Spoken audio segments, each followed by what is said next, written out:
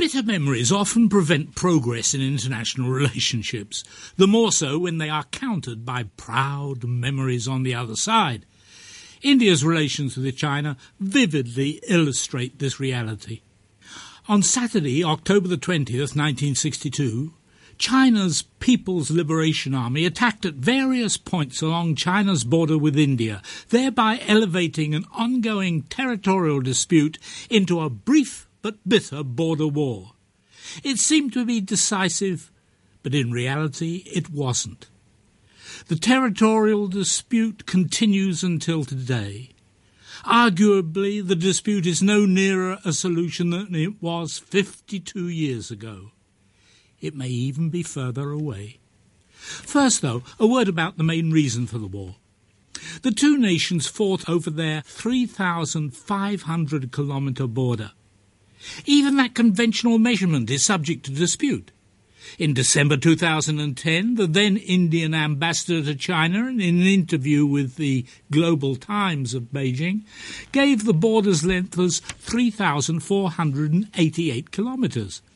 The government mouthpiece then added a footnote that the Chinese government often refers to the border as being about 2,000 kilometres.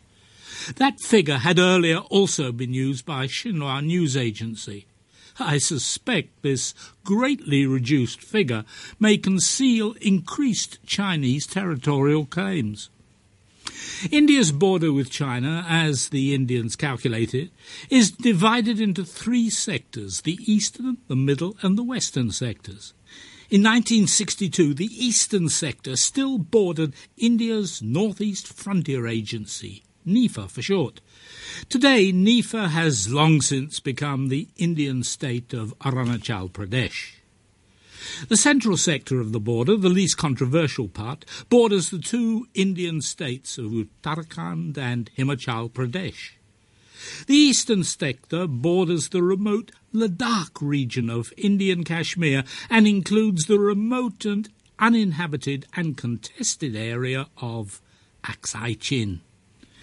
In 1962, the border conflict should have been expected, but it took both India's people, India's government and even India's military by surprise. Much of the surprise was understandable, even if in some cases the absence of Indian intelligence was unforgivable. The border was, and still is, the main source of the Sino-Indian conflict. How had that conflict arisen prior to 1962? When the People's Republic of China was formed in 1949, India, under Prime Minister Jawaharlal Nehru, made a point of being the second democracy, after Burma, to diplomatically recognise it. When China sent the PLA to liberate Tibet in 1950, there was widespread unease in India.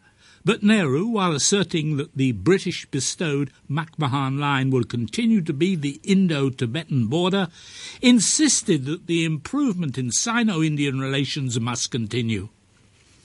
China refused to accept the McMahon Line as the border, but in 1954 the two countries signed an agreement on Tibet which incorporated the 5 principles of peaceful coexistence, the first 2 of which were mutual respect for each other's territorial integrity and sovereignty and mutual non-aggression. In the wake of this development, the Chinese Premier Zhou Enlai visited Delhi while Nehru visited Beijing for the first of several inconclusive discussions. Sino-Indian togetherness seemingly reached a high point after India insisted that China be invited to the Afro-Asian Solidarity Conference at Bandung in 1955, despite the opposition of Cold War hawks such as Ceylon Prime Minister Sejong Kotalawala. Zhou and Nehru met in Bandung. They seemed to get on splendidly, but beneath the bonhomie, Nehru increasingly worried about the Chinese maps which included substantial parts of India within the Middle Kingdom, while Mao Zedong increasingly believed that Tibetan restiveness was being stimulated by India. Then, in 1959, the Dalai Lama fled from Tibet and took refuge in India, which inevitably further aroused Chinese hostility. In the following years, there were an increased number of border clashes between units of India's and China's military forces. In April 1960, Zhou Enlai paid another visit to Delhi, but lengthy border talks still ended in deadlock. Later in the same month, India published an officials report, a detailed study of all historical documents, records, maps and other materials relevant to the boundary question, as a basis for resolution of the conflict. China refused to acknowledge the report. In July 1962, China changed this negative attitude, but still no joint discussions took place. Border skirmishes continued. Both nations appeared increasingly intransigent towards each other. So late in the evening of October the 19th, 1962, but mostly on October the 20th, China launched a massive multi-pronged attack all along the border. Given the way I have briefly summarized these developments, the onset of a war should have been widely anticipated and also viewed as inevitable. As far as I can see, no border accord between the two nations had ever been rumoured, let alone attained. The two nations remained far apart. So why, in 1962, were so many Indians still taken by surprise? First and last, there was one main reason for Indian myopia, and it is interesting that in the limited amount of Indian press commentary during the 50th anniversary in 2012, it was barely mentioned at all.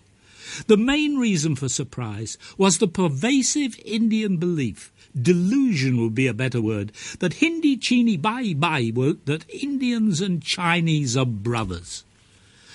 I first met this Hindi Chini Bai Bai when I first visited India in the late 1950s, when the euphoria generated by that 1955 Bandung Afro-Asian Solidarity Conference was still strong. Frequently one ran up against a Hindi-Chini brick wall. Wasn't India being a trifle naive in diplomatically assuming ever-improving relations with Communist China? Of course not. Hindi-Chini bye-bye. Had India been tough enough in negotiating border and other issues with the Chinese? You are British. You do not understand. Hindi-Chini bye-bye. Surely it will be a difficult task to ensure that a huge nation like China gets on well with another huge nation like India. Don't be silly, you simply don't appreciate. Hindi-Chini bye-bye. And so it went on. I had rational questions. On the issue of China, Indians frequently tended to have one emotional answer. Since Indians and Chinese were brothers, everything would come right in the end. But it didn't, and it hasn't. Of course, Hindi-Chini bye-bye was also tied up with the lingering anti-colonialism of newly independent India. It was still difficult for Indians, even relatively high officials, to stoutly defend the past positions of British Indian officials dealing with the complex border issue, even though independent India's adoption of past border policies really required that they do so. The fervent belief that Hindi-Chini bye-bye conversely required that Indians assume the best about China when realpolitik clearly demanded a far more realistic view. Hence the widespread Indian surprise and shock and bitterness when instead India was on the receiving end of the worst. I have long wondered whether some academic would produce a thorough study of the Hindi-Chini bye-bye phenomenon, how it arose, what it signified, who encouraged it, and so on. But so far I have not come across any such publication.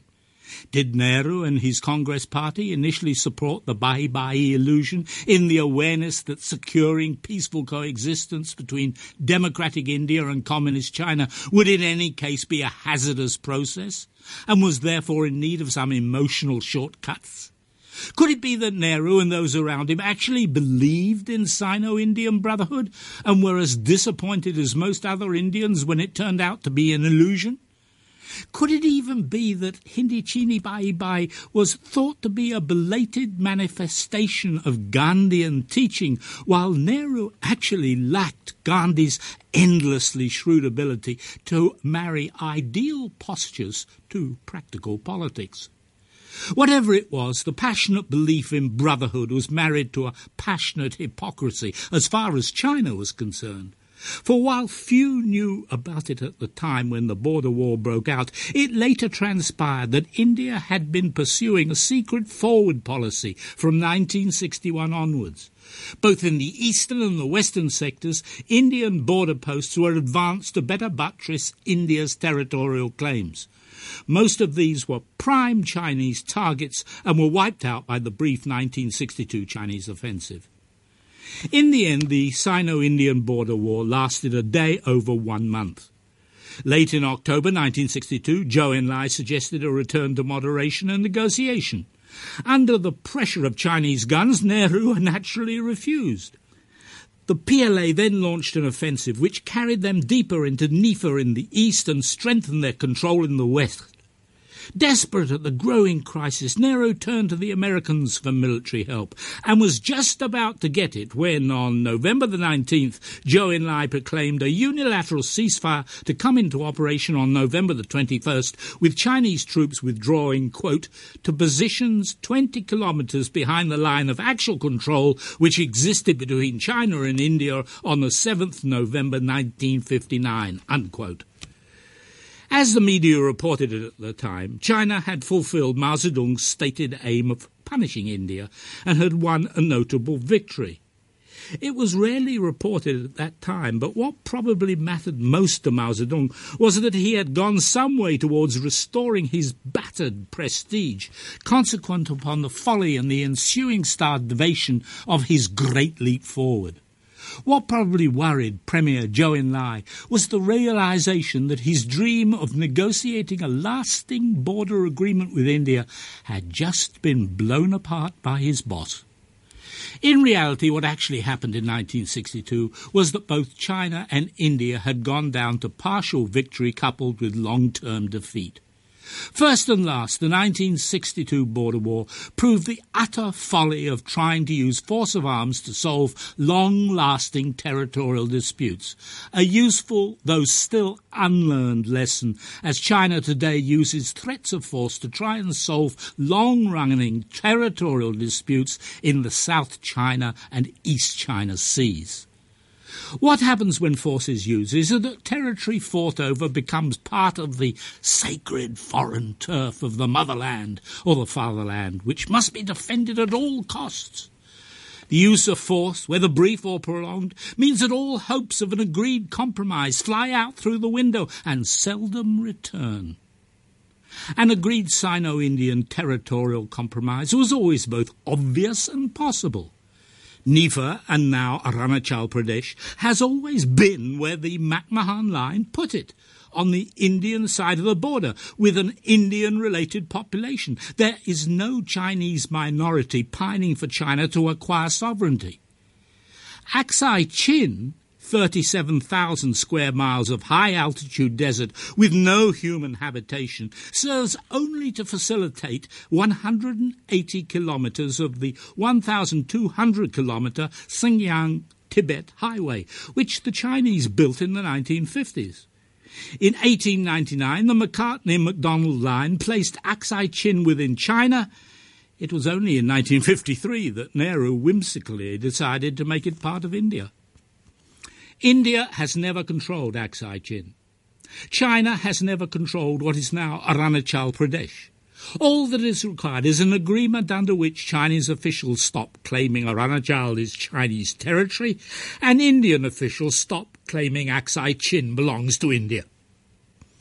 But as a result of a brief war 52 years ago, such a compromise is not likely either now or even in the foreseeable future. Tension and occasional fighting over the Sino-Indian border will probably be constant.